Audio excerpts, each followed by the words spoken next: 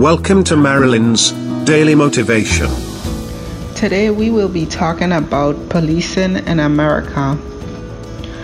Now we all know that there is good and bad in the world, so it is not a surprise that we find it in policing around the world. It just seems that per capita, America has an enormous amount of bad policing, especially when it comes to the black and brown people in America. Could it be that they are afraid because they do not understand the customs and cultures of the black and brown communities?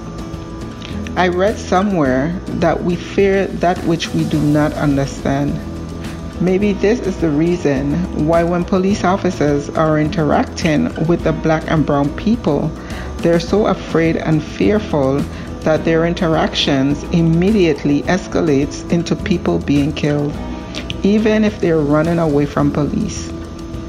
I do not understand why even when persons are cooperating with the commands that are being given by police officers, it still escalates to the point where the person that is being detained ends up being killed by police.